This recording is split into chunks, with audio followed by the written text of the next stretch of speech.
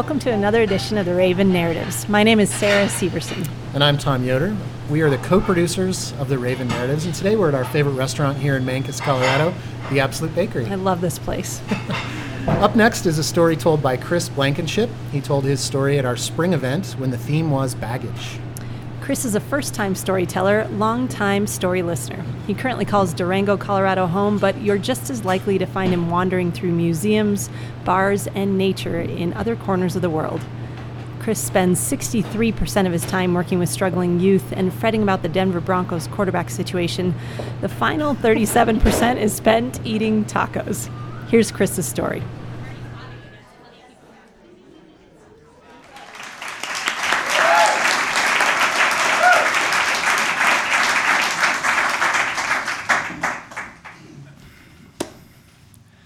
I grew up in Colorado, and after graduating college, I was looking for something new people, new places, new things. I found those new nouns when I moved down to New Orleans, Louisiana, and became a teacher. After a couple years of teaching, I was tired of the exhaustion, tired of the dysfunction. I was mostly tired of the humidity. And so I decided that I would come spend the summer between school years hiking the Colorado Trail. And I figured if I'm hiking all that way, I might as well do something with it. And so I made a little website and decided to raise some money for sports equipment at the school that I worked at. So a couple months after that, making that decision, here I was on the trail, about 200 miles and say like $1,000 worth of sports equipment into the hike. And I was in this particularly lonely section of the trail. I hadn't seen anyone for about a day and a half, but I had this feeling the whole time like there was someone following me, like someone watching me. And after about a day and a half of that feeling, I was like, okay. Took my lunch, went about 100 yards off the trail. I was like, I'm just gonna watch and see if someone goes by. So I'm eating my chocolate-covered almonds and sitting there, and I start to get really paranoid. And I start to think about the mountain folks that I knew growing up who would be none too pleased about me raising money for poor black youth in the South. I started to think about this really lovely website I have that tells anyone who's reading it exactly where I'm sleeping every night. I'm sitting here as those thoughts run through my head, and I watch for an hour. No one. A couple more chocolate almonds. Another hour. Nada. So, okay, back on the trail. It's kind of a unique night for me on the trail. I'm actually taking a little side tour up into a random little valley, and I'm gonna hike up this mountain that I've been hoping to climb for a while. So I leave the trail, go up, and I find this beautiful little stand of aspen trees. There's like a little brook, and I set up my tent, make my dinner, read a book, go to sleep. Next morning I wake up and I am pumped up because A, it's a new day, I'm going up a mountain. B, I don't have to carry this massive bag with me all day because I'm gonna go up the mountain, I'm gonna come back and I'm gonna spend the next night in that exact same spot. So tent stays, sleeping bag stays, all of it can just stay. So I'm about to leave when paranoia hits me again, and I think, what if someone comes and messes with all my things? Well, I can't stop that, but what I can do is I can set it up so I'll know if someone does mess with my things, right? And so I take all my stuff and I kind of arrange it inside my sleeping bag so it looks like someone's sleeping in there, like that old trick, like that's gonna scare away the burglar. I take the inside zipper of my tent and I zip it all the way down to the end, and then I unzip it exactly 8 fingers. And then I take my rainfly zipper and I zip it all the way down to the end, and then I unzip it exactly 8 fingers. So I leave to go up this mountain confident that I will know, if the axe murderer comes into my tent. Beautiful hike up the mountain. There's wildflowers, there's like waterfalls coming down. I share the summit with this little family of mountain goats. It's just idyllic all around.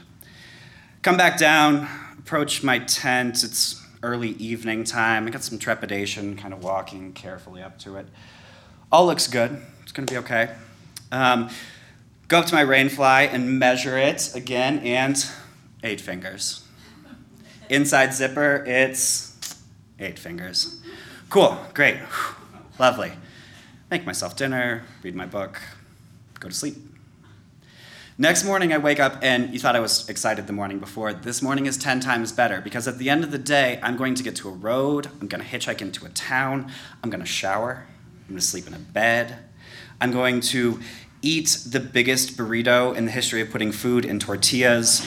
I am really excited, right? And so it's with that excitement that I'm whistling, I'm packing up my stuff, I take my sleeping bag and I shove it down in my backpack, and I pick up my sleeping pad and I'm rolling up my sleeping pad and I stop. I look. There, inside of my tent, underneath where my sleeping pad was, right where I'd laid my head all night long, there's a knife. Someone else's knife, not my knife.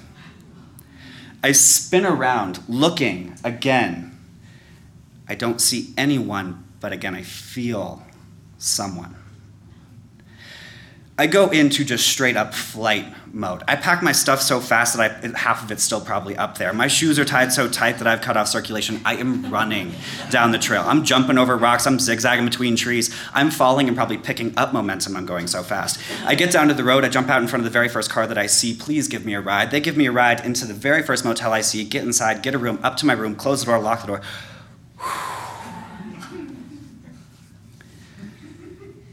It's about 3 months later, and I'm back down in New Orleans and cleaning up my classroom at the end of the day, and I see this group of young men. They're leaving the yard at the end of the school day.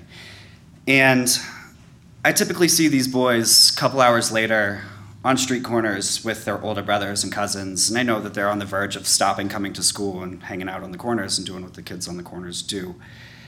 And instead, I see the leader of this group pick up a brand new basketball.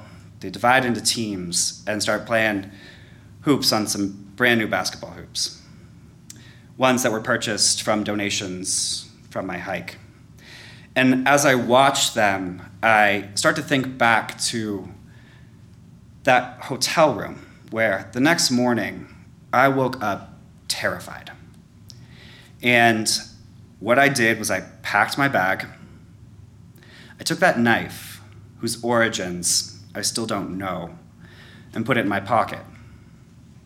And for the next 300 miles of the trail, I walked with that fear in my pocket. And it was at that moment that I realized, and it really hit me, that for me to make even the tiniest little bit of difference in the world, I'm gonna have to be really comfortable with fear. I'm going to have to be able to take that weight, put it in my pocket, and add it to my already very heavy baggage. Thanks, y'all.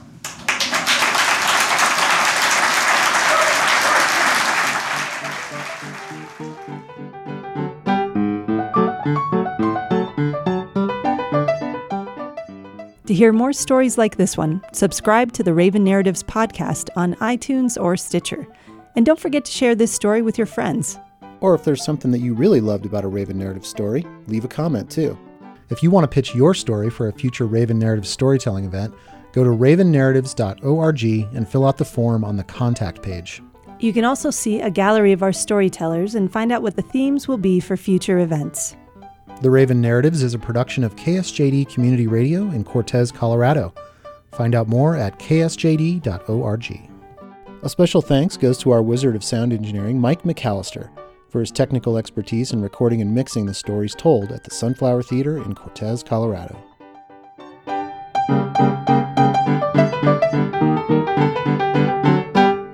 you killed it. That was nice. Support for the Raven Narratives comes from Red Scarf Shots Photography Studio in Durango, Colorado. Find out more at redscarfshots.com. Now for the outtake. How powerful that is to be able to... Yeah. You still have the knife now? Yeah, you still have it? Actually, it got taken from me on a train in Hungary. Oh, really? How weird. Right, like going across the Comes and border goes. into Hungary. I was so angry that they Oh, took the it from me. Border Patrol took it? Uh-huh. Yeah. I was like, Oh, wow. I'm on a train. Like what do you mean? Like, Yeah. Huh.